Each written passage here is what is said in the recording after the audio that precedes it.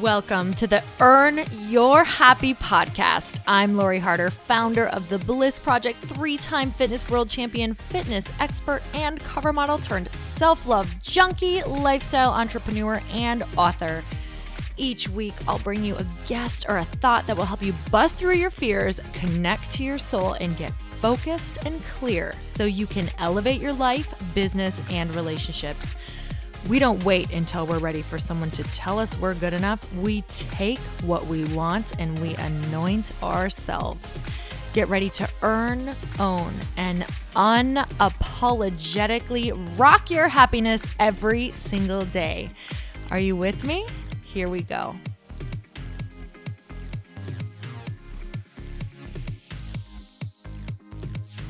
Welcome back to the podcast. I'm so excited for you guys to meet Scott Stabile. He is the author of Big Love. His inspirational posts and videos have attracted a huge devoted social media following of 350,000 people on Facebook, and he's a regular contributor to the Huffington Post. He lives in Michigan and conducts personal empowerment workshops around the world. And this conversation only got better and better and better.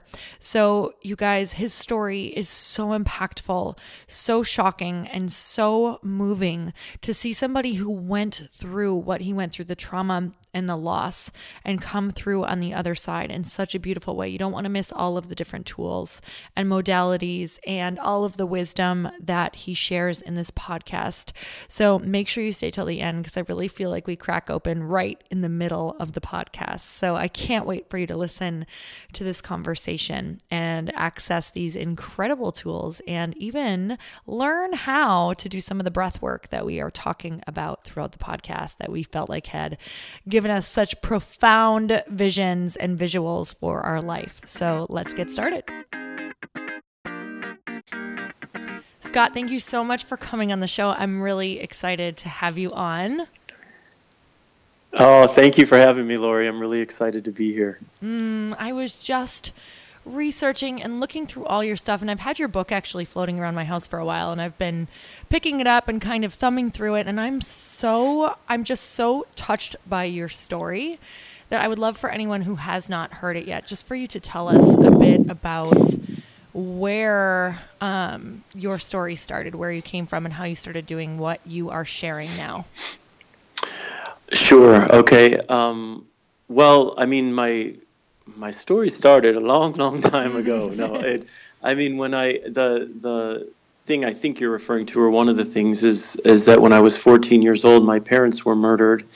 They were shot to death, and that was obviously an incredibly life-altering experience and traumatic experience. And I mean, what I'm doing now, and then I'll jump back to that. I mean, what I'm doing now in my life is really just trying to make noise for love and spread the message of love and encourage people to, as often as possible, operate from the energy of love, which is, for me, kindness, compassion, forgiveness, authenticity. All of those things are mandates of love. And I found in my life over and over and over again that when I'm operating from that energy and from that place, that I'm not only serving myself, but I'm serving everyone in my life powerfully and positively, and I'm serving the world powerfully and positively. At 14, I wasn't connected to that idea of thinking, and when I lost my parents, it was basically just a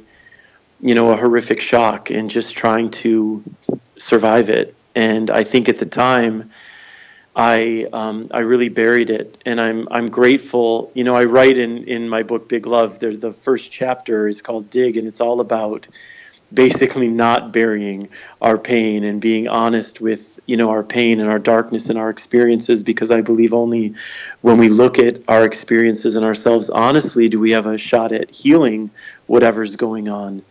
But as a 14-year-old, I wasn't prepared to do that, or didn't have any sort of consciousness around it. So for several years, I just put aside the fact that my parents died. I made it a big secret. I never talked about them. I would cry once a year and then go back to just burying it again and moving on with my life. And it served me well. I was a good student, went to a good college, and, had lots of friends.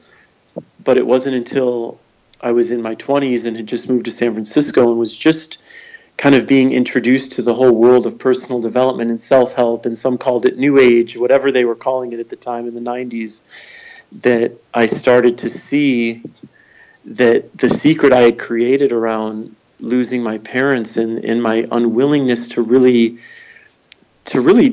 face it, to really cry about it and rage about it, that all of this had also created, basically I'd put up a big wall, and I had also put up a wall to connections with other people, and that was a lesson I really learned, that we can't ultimately be selective when we put up a wall energetically. We can't just decide we're going to let the light in but keep all the darkness out. That's not how energy works.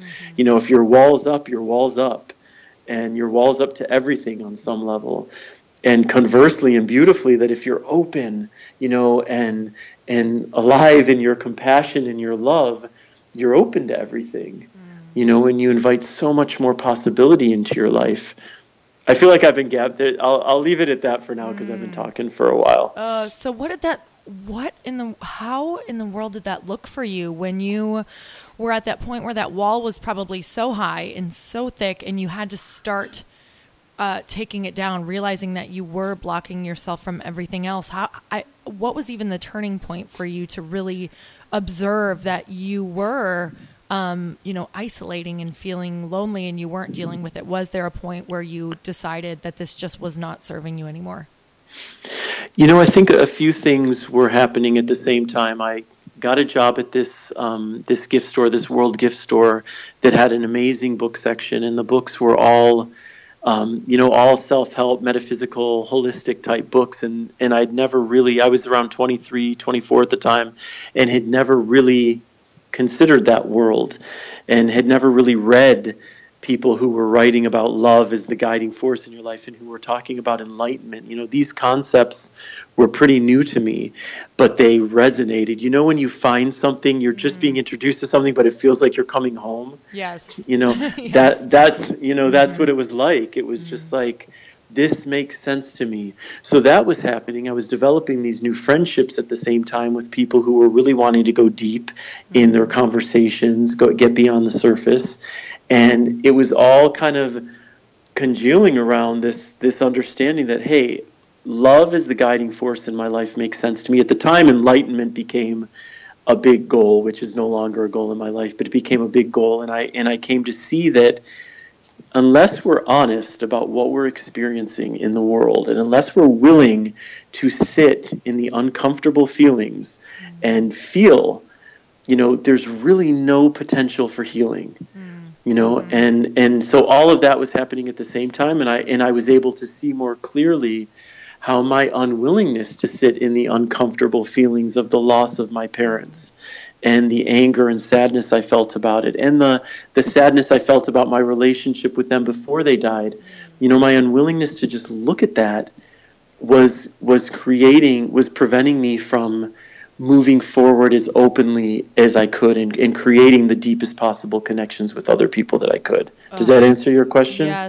Yes. And there's so much there. So I know so many people listening are probably, number one, just overwhelmed by the idea that someone can even move past what happened to you and be writing about love, be writing about teaching how people can come from love in everything that they do. So what I really want to talk about is that for everyone listening, they have that thing that they don't want to go back to or don't want to sit with because it's just too painful. And a lot of times, in my life, I know I've had moments where I'm like, that was in the past and I've just moved on and I don't want to go back there and I don't want to think about it. And can't we just skip this part? But yet, it's absolutely, it's coming up in your life in so many different ways that you don't realize. So for you, what did that space look like when you had to go back and heal and forgive and let go of the guilt and let go of the shame? Because people might be hearing it right now, but they don't actually understand how to go back and feel it or find a safe space to be held to move through that.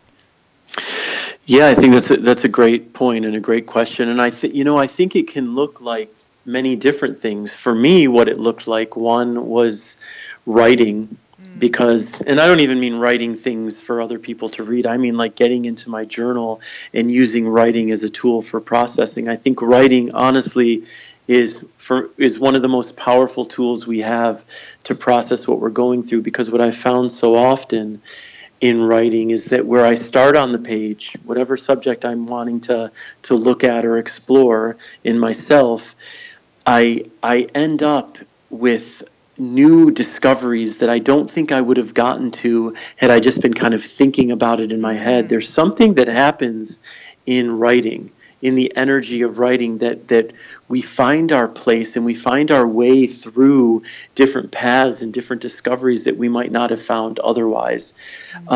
Conversations with people close to me in my life where I was more willing to talk about my parents. For me, really what it looked like was just being present with what I'd been through in my life, instead of pretending it didn't happen. I mean, when I tell you I avoided it, I was a master chess player. If a conversation was in any way could potentially lead talking about family, I would manipulate that conversation so it went nowhere near family, so that people couldn't ask me about my family, which would ultimately lead them to asking me about my parents. It's like I lived in such a state of heightened awareness to just prevent people from knowing, because when you tell people your parents are dead, that's one thing. As a teenager, it was not the norm.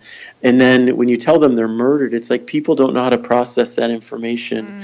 And I didn't know how to process their reaction to that information. Their overwhelmed responses would overwhelm me.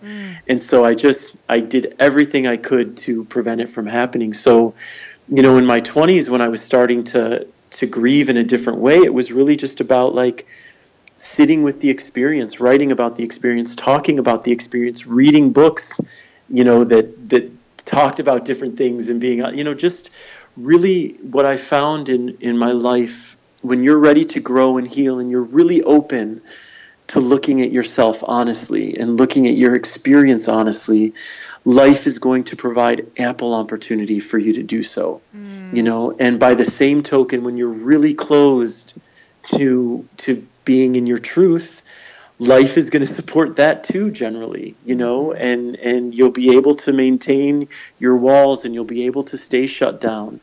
But the moment you open up, you will see, and I think you've probably experienced this in your life, and I think listeners probably too, when you enter the world in a different space with more openness in your heart, the world responds to you differently. And I've seen that time and time and again in my growth, when I've said, I want to work on this, but I wasn't really available to it. It's very different than when I say, I want to work on this and I'm really available, and life's like, okay, you're ready to work? Totally. You know what I mean? Let's get to work. We're going to kick your ass a little bit now, But it's good when I say that. It's it's important. It's like healing is hard work. Love is hard work. Growth is hard work. That's so true. I've had so many points in my life where I'm like, I'd really like to start working on this. And then when the thing happens for me to work on it, sometimes I'm like, but not like that. Yeah, exactly. With conditions. Not please. what I want. I wanted this to be fun. And it's like, no, if you want to, that's really the thing, is that sometimes when we ask for that, we get this perfect lump of resistance in order to work through on the other side to gain that strength for, whatever's coming next or whatever we desire more of, compassion, whatever that is. And I love that you talked about conversations and writing, because those both have been huge for me. And I know it's huge for a lot of people. But conversations, right? You talk about it enough and somehow you get spit out on the other side. It's like if a buoy is held down and all of a sudden you talk enough, it's like it just pops up and you're like, how did that happen? You get through. People access this part of you that maybe you wouldn't have accessed on your own for healing. Have you found that with just conversations?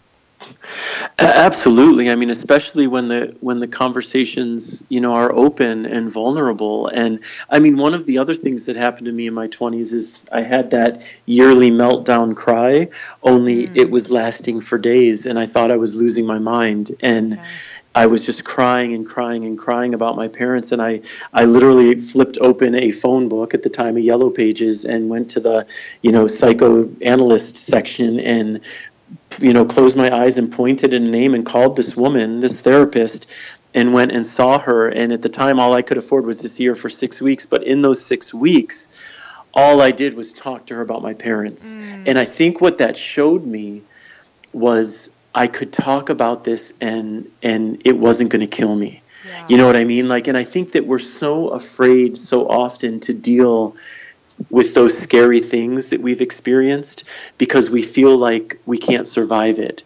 But what I write in the book too is like, but we can survive it. We've already survived it. Like, you know what, you just look at your life. You've survived whatever it is you think you couldn't have survived. If you're living and breathing in this moment, you're alive, you know.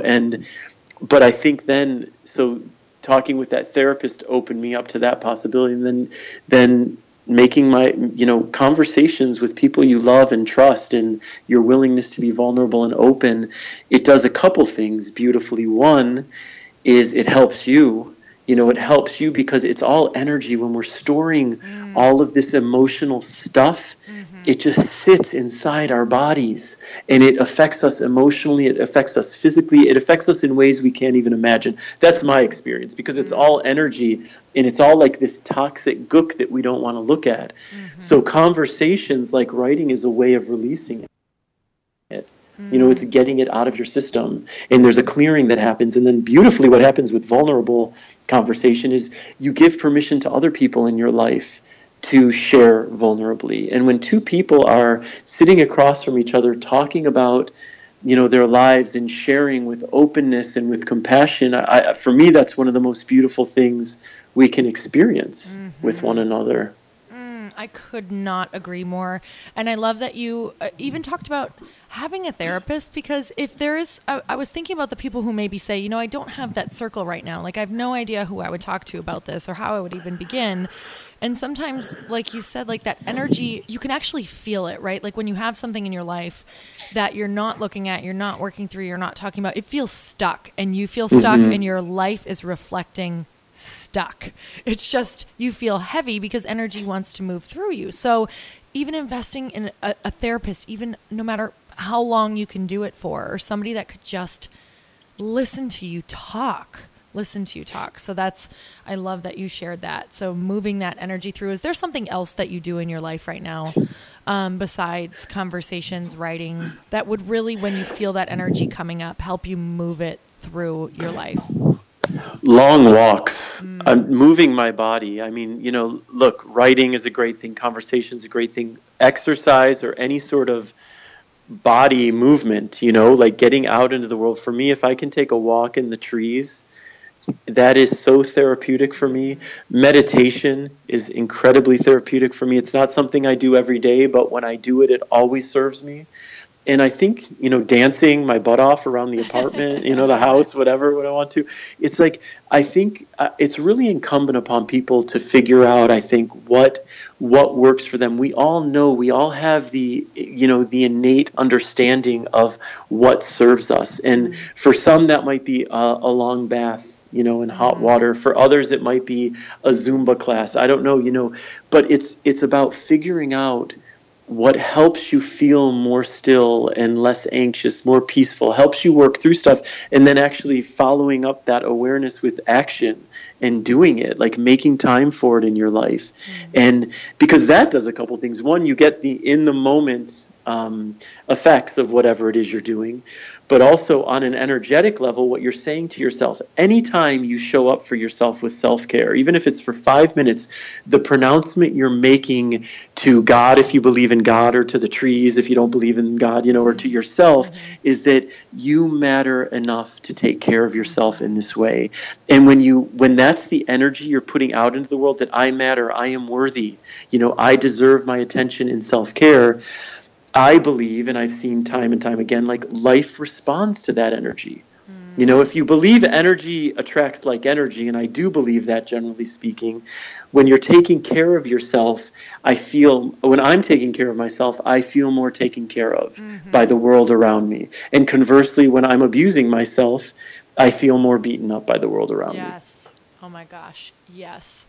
So what's something that you do right now that's big for your self-care emotionally besides meditation and walking? Do you do anything extra on top of that? Well, there's I've just been introduced in a different way to transformational breath work. And for anyone listening, are you familiar with this, Lori? maybe. I'm not sure. Look it up, and anyone listening, look it up, because I can't believe the power that lives in our breath. Truly, truly, truly. And if you look up transformational breath work, or I think holotropic breath work, and it's really not like Kundalini, is it? Or no? It probably is. I'm not too familiar with Kundalini, but it's basically about, I did a couple, I was at this retreat recently, and we did these hour-long breath sessions, and all it was, literally, you're just on your back with your eyes closed, and for an hour, you're breathing in and out of your mouth, but you're like taking in a lot of air, but not 100%, and then you're exhaling, but not 100%, and you're doing it in rapid succession, so you're never really getting your exhale totally out before you're starting your inhale. Okay. And you get really high, and I have done it. Yep. Yeah, you trip out. Like, yes. You start to kind of see things and visualize things, and what I did when the first session we did, I ended up sobbing, like sobbing uncontrollably, and it was so incredible and powerful. Wow. Because again, when we're crying out, that's a form of purging all those emotions that are inside, and so I'm that was newly introduced to me, and I'm playing with that now, and I really like that a lot. And yoga, I've been a little more disciplined about yoga lately, which always serves me when I'm doing the yoga thing. I love, so breath work. Yes, I had an amazing experience doing it as well. You did? I'm not consistent with it. Yes, I'm almost like, okay, maybe I won't share it because it was so trippy. I was just like, I know. whoa! Sound crazy, I know. Yes. But I had some really transformational moments in it. Yes, with just visualizations of things that I saw in my life that were a little too... they were just a little too spot on to not be accessing a different part of yourself when you do it, that I was like, okay, this is very, very powerful. So how often are you doing that? Because it takes work, right? That's why I haven't really returned to it much. It does take work. It's tiring, but I just got back from this retreat like 10 days ago. The retreat was in Costa Rica at a place called Rhythmia, and it was a plant medicine, was also one of the focuses of the retreat. And it was really one of the most powerful weeks of my life. I feel like I came away from it changed, honestly, like more centered in who I am, clear about who I am. And so that was when we were doing the breath work. So I've only been home 10 days, and I would say I've probably had 3 or 4 sessions. I didn't do it for an hour, but 3 or 4 sessions at home, and it really, it's amazing. Like you feel in your body this stirring of energy that is moving through your body, and it's indescribable, honestly. You have to just try it. If you're listening, just try it. Give yourself 5 to 10 minutes of breath work, and it makes sense, because if you look at any of the healing modalities, like anything, breath is such a critical part of everything. And we know that obviously we're breathing to survive and live, but breathing in a conscious way and using your breath to unlock some of those buried pockets of emotion and pain and darkness and whatever else. It's an incredibly powerful tool, and it's free, and you can do it anywhere, anytime. Ooh, I love that we got to hear about that part for you, because I love giving people tools, and I haven't talked much about it. And, when I was just at it was like last spring, but I was at a Tony Robbins event, and I've been to that event a couple times, but he does this, he does like breath work before his meditation every morning, and he shared it with us. So it's like just breathing in through your nose really fast and out through your mouth. And it does, like, before your meditation, I feel like you can access that peaceful part of yourself faster. It's almost like it kind of just completely clears everything that you were thinking and the energy that you were feeling. So it is like a total state change. It's beautiful. It is. I tell you, there was a moment in it at this retreat when I saw more clearly than ever, I saw my soul. And it was this just like beautiful blinking white light inside me, and it was so peaceful and so still, and it was like it was one of the most beautiful moments of my life, and it would just happen through breath. For me it was like peace, honestly. It was just like the most peaceful I have ever felt, like so relaxed, just floating, just like oh, this is what it's supposed to be like. Yes, I know. And isn't it funny that we're still resistant to just making it a part of our everyday? You know what I mean? I am. I'm talking about how magical it was, and I'm like, yeah, I but know. I might not do that today. So Me too. I've been like, I don't feel like breathing today. okay, but you're really reminding me right now. So I'm gonna be intentional with it because it was that powerful. So I'm so glad I got Yes. to chat with you about it. And since you just went to your retreat, and that's like something that just happened, and it's probably been so transformative. What are some things that really shifted for you there outside of the breath work that maybe gave you new perspective? Did you take anything home that was like a wow moment that you're going to carry with you moving forward?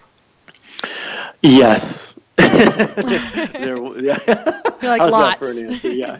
No, I took a lot home, and I think some of it I don't even know that I could put words to, but one of the big realizations I had there, which was incredibly powerful and in some ways incredibly obvious, though I've never really recognized it, was seeing, when my dad was alive, I didn't like my dad growing up. We had no relationship, and I didn't get any attention from him. So I felt really unloved and really unseen by him. And what I was shown at this retreat was just how much that has dictated so much of my life. Like basically, I saw how needy I can be to be liked, and how desperate I can be to be seen and adored, and all of these things that I knew I had in me on some level, because I think we all have it in us on some level. But it was really so clearly taken back to my desperation as a kid to be seen and loved by my dad, and never getting that, and never getting any validation from him, and because I made that connection, and because I was able to see in my life today, in the way I'm showing up in my relationship with my partner in moments, and on my Facebook page, and in my writing, and in my friendships, I was shown places where I'm not really in my truth. I'm actually showing up in a needy way. And it was like freedom. I don't know how else to explain it. It was like I have so much more awareness about how I'm showing up in the world, that I can choose to show up differently because I have that awareness in a much more deeper way, I feel, than I had it before, if that makes sense. And it feels so powerful. And that's the thing about, we can't heal what we refuse to acknowledge. And the more effort and awareness we bring to how we're showing up in the world, and why, what is triggering us, and rather than pointing fingers and blaming, like, why are we getting triggered? What is going on for me in this moment that I am offended by something someone is saying or doing, or that my feelings are hurt by something someone is saying or doing? Like, what is happening for me? And unless we're willing to like turn that mirror around and look at like what's really happening inside me, that's where all the healing is. The healing isn't in how can I change this other person and how can I make it, you know what I mean? That's not where our healing happens. But when we're willing to turn that mirror and really take responsibility for how we're showing up in the world, the possibilities for growth are endless. Wow. So I find that so often, just when you were talking, I was just thinking about all of the times that I've been able to either let something go or move past something. It's always been looking deeper into how I'm being, because it just, no matter how much we're like, no, it's this person, they drive me insane, if they really are like crazy, or they're this way or whatever. And it's like, the more that I think that they're a certain way, it gets worse. It's like the more I focus on that, or it's always turning it back and really, just like you said, why is this bothering me? Like, what part of me is this hitting on? Or what is this desire to hold on to this thing that's driving me nuts, or whatever it is? So what was the moment for you? Were you doing an exercise? Was it something that you were working through that you really got to see what to let go of? Or was it a meditation? What was the moment? Yeah, I mean, it was a plant medicine ceremony. Okay. And so, I don't know if you have any experience with any of the plant medicines, but can be very powerful and very, very eye-opening and very uncomfortable. It's like, it like shows you some clarity about yourself, but in a very kind of in your face, like, whoa, this isn't easy to see way. And that was my experience that night. But it was fantastic. I really welcome, I welcome learning more about myself. I think that's the hard work of being here, and it's important work. But also I discovered things through breath work. Again, coming back to breath work, I think people discover things through meditation. I discover things through writing all the time. There's so many avenues for people to work with in terms of self-discovery. If they're open to it, finding good podcasts, like this, and good books, and good videos and good TED Talks or whatever it is. There are so many resources out there right now to help us along on our path. Go ahead. Sorry. No. That's it. I was just thinking, all of these different modalities that we have, it really is, when we go into something, and I know that leading up to your retreat, it was like I'm sure you were so intentional with, I have some things that I want to deal with, or I have some things that I want to let go of. And again, it's what you've been saying through this whole thing is showing up to whatever that modality is. I really believe the modality has so much power no matter what you choose, because of the intention that you're showing up with, right? You show up to the intention of writing with, I want to work through something. You're going to write through it no matter what. You show up to a meditation, and maybe those first few meditations are nada, but like nothing. Right. But if you keep holding that intention, so this is what I want to ask you. So we can show up with all of this intention, and sometimes it can be the gripping intention where you're like, where's my answer? Where's my answer? Why am I not getting an answer? What's going on? So how do we show up with like an open intention? Do you know what I'm trying to ask? I do. I mean, I would say that's for each person to figure out, because if you show up with that gripping intention, very often you're going to be disappointed. And so when you start, I think it's about first of all, I love that you're talking about intention, because I believe so deeply in intention, and I believe that we have the power to create our lives in a completely different way when we live them intentionally.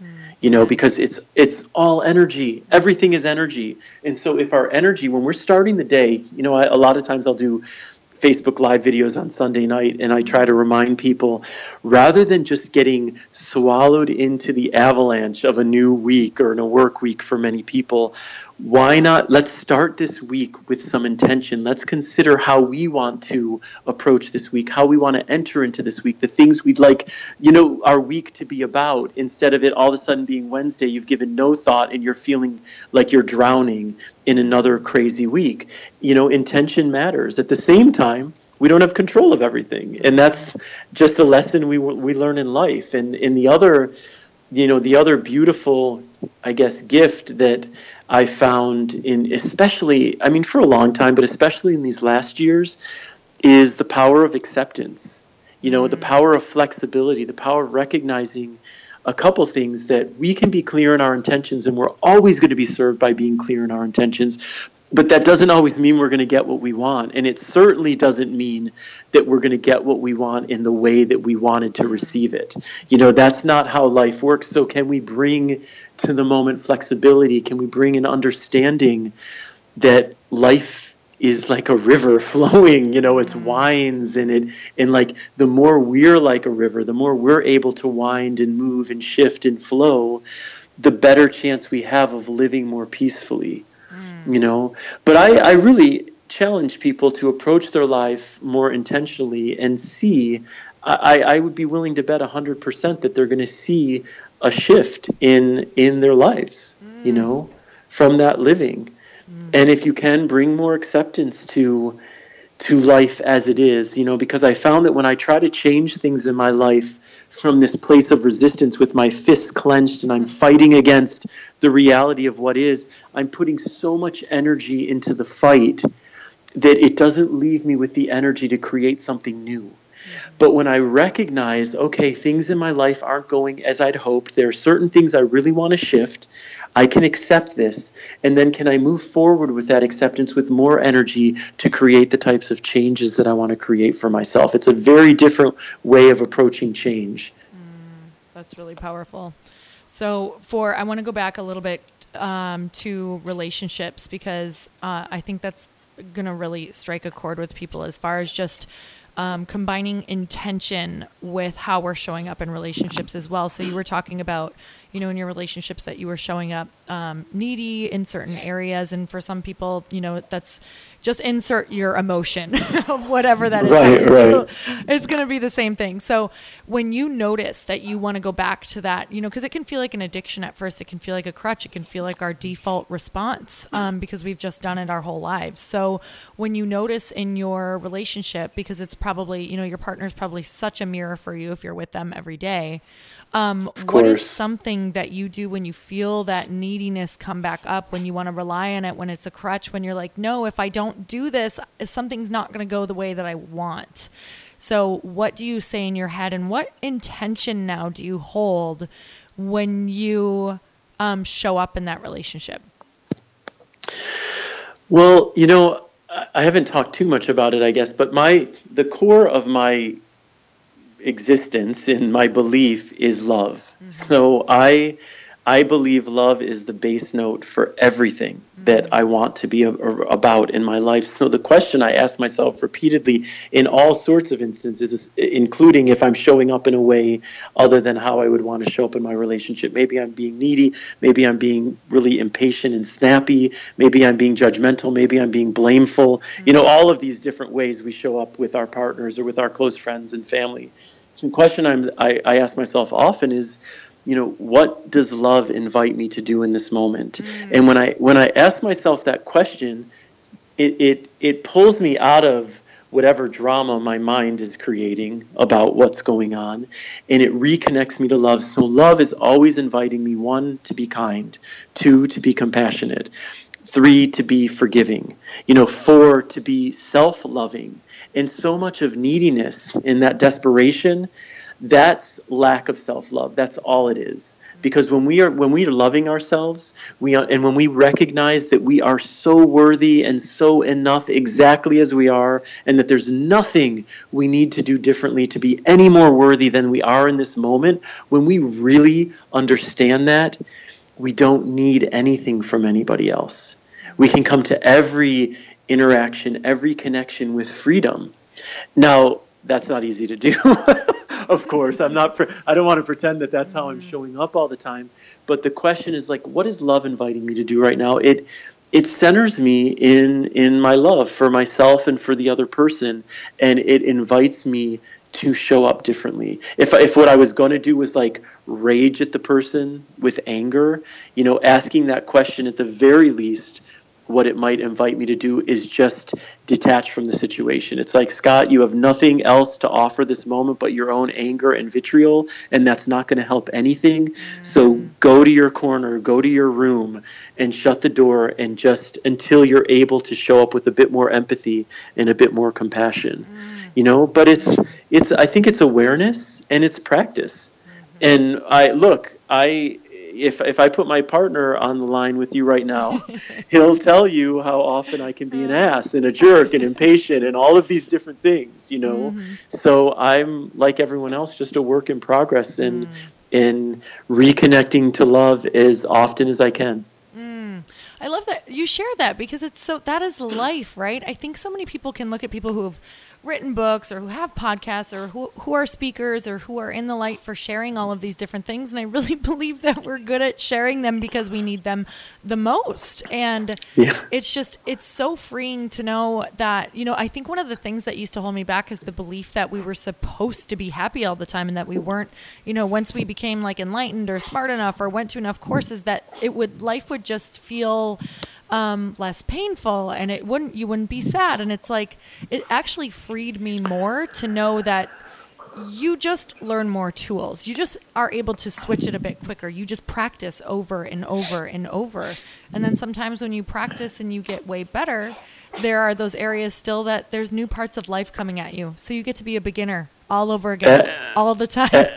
Absolutely. I'm so glad you brought up happiness. I wrote a whole chapter in the book about happiness because especially people who are on some sort of personal development path or conscious spiritual path, there's this message that's hammered into us that happiness is a choice and just choose happiness.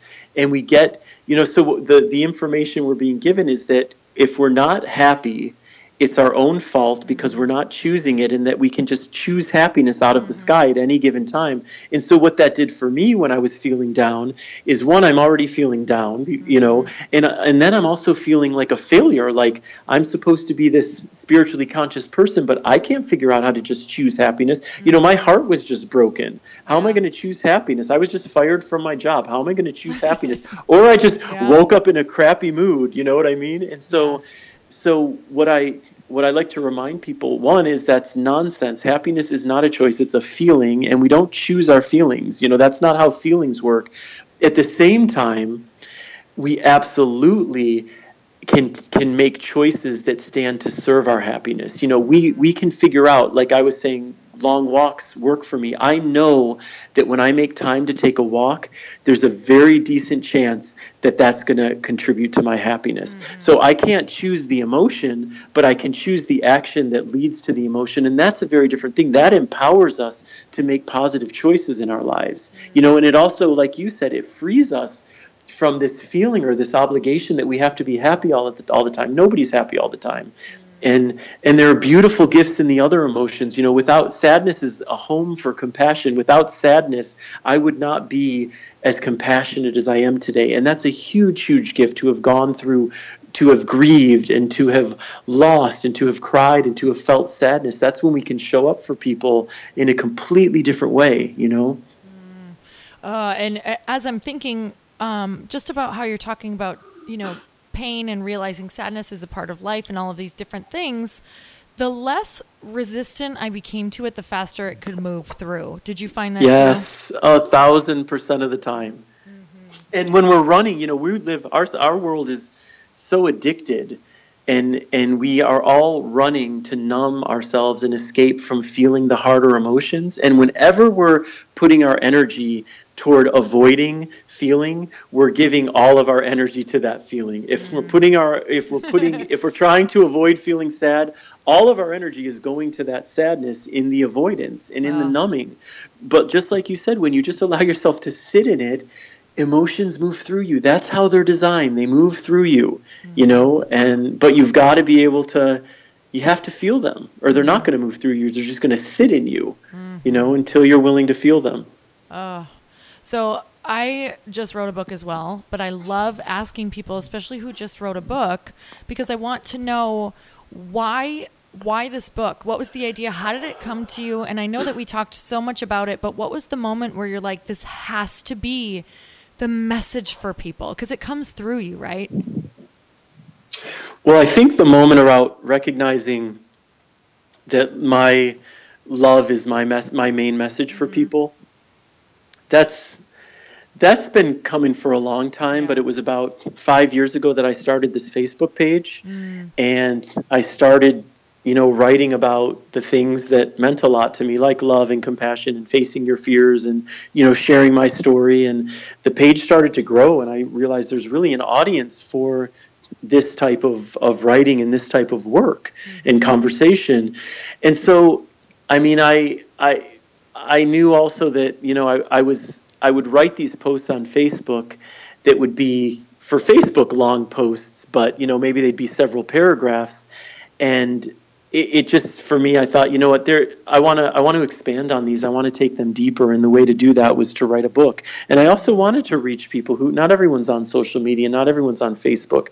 And I also wanted a book because I want to do more speaking. And I understood that, a book provides a certain cachet, and, you're likely to maybe get into places as a speaker more if you have a book. So for many different reasons.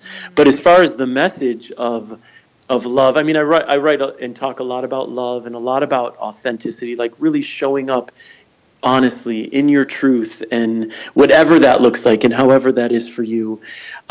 Those are enduring messages, and I believe that they're so important. They've always been, and I believe that in this world today, especially so, because I think that a lot of the anger and rage and violence we see in the world, for me, I trace it back in part to people not feeling free to be who they really are. And when we're not free to be who we really are, we build up so much resentment inside. We're like these pressure cookers of resentment. And that kind of resentment just turns into rage. And that kind of rage, is expressed in violence and in vitriol and everyone yelling at each other and no one listening to each other and being empathetic with one another. And conversely, the people who inspire me the most are the people who are showing up to their lives and they're like, this is who I am. And this is how I look moving through the world in an honest way. And whether they're writers or speakers or teachers or janitors or whomever, when you see somebody and you feel that they are in their truth, there's nothing that moves me like that, And except for when they're in their truth, and then they're also just aligned with love, which typically happens when you're living your truth. Beautiful. So, what about you? Like, what was your moment when you realized this is the book I have to write? And there were like so many just like you. It's been coming through for years and years. My book is on tribe, so it's just. I came from, which we kind of like have something in common. Do you live in Michigan? I do. Okay, I'm from Upper Michigan, Marquette, Michigan, which is so my God! Oh, you're from way up north. Yeah. Wow. Where are you at? That's wild. I'm in the Detroit area now. I just moved back to Michigan. I grew up here. I went to college in Ann Arbor, then left for my adult life to California and New York, and now I just moved back to Michigan this year. Oh, crazy! Well, I'm in Santa Monica now. Ah, nice. Beautiful. And I was raised in a really strict religion. And it was, when I decided not to be a part of it anymore, just for certain reasons, that was my tribe. I didn't have anyone outside of it because we weren't allowed to hang out with anyone outside of my religion. So for me, I tried to muscle and do everything alone because just like you, I had built those walls. Like I just thought that I was better off alone. So now I realize just having tribe and things like that. So it came through in such a big way with the book. So that was I had a moment like in a meditation actually, where it was just like, this is it. But 1,000 meditations before that, I didn't have that experience. So right. So I love that we're talking about that. And I want to talk about your Facebook experience quick, just because I think that, obviously you were doing a lot of therapeutic writing for yourself on Facebook. I can only imagine what came through just from you also being able to use that message as a way to inspire others, but also a beautiful way for you to get through and move that energy through. And you found that other people are dealing with that. But what stops people, and we know this, and I know you talk a lot about it, is fear of sharing. Yes. So tell me about those first times of sharing and what that looks like and what's on the other side, because I really believe people just aren't sharing because they don't have those people in their life who may support them, or they're so afraid of judgment and what that's going to look and feel like. So let's dig into that for a minute. Yeah. When I started my Facebook page, it was really just to be like a Pollyanna paradise. Like, it was going to be so positive, and everything I was posting was just like, the sun is beautiful and shining and you're lovely. You know what I mean? Like, that was the energy, with the intention of people, if they saw my post, they'd be given this little jolt of sunshine and could move on in their day.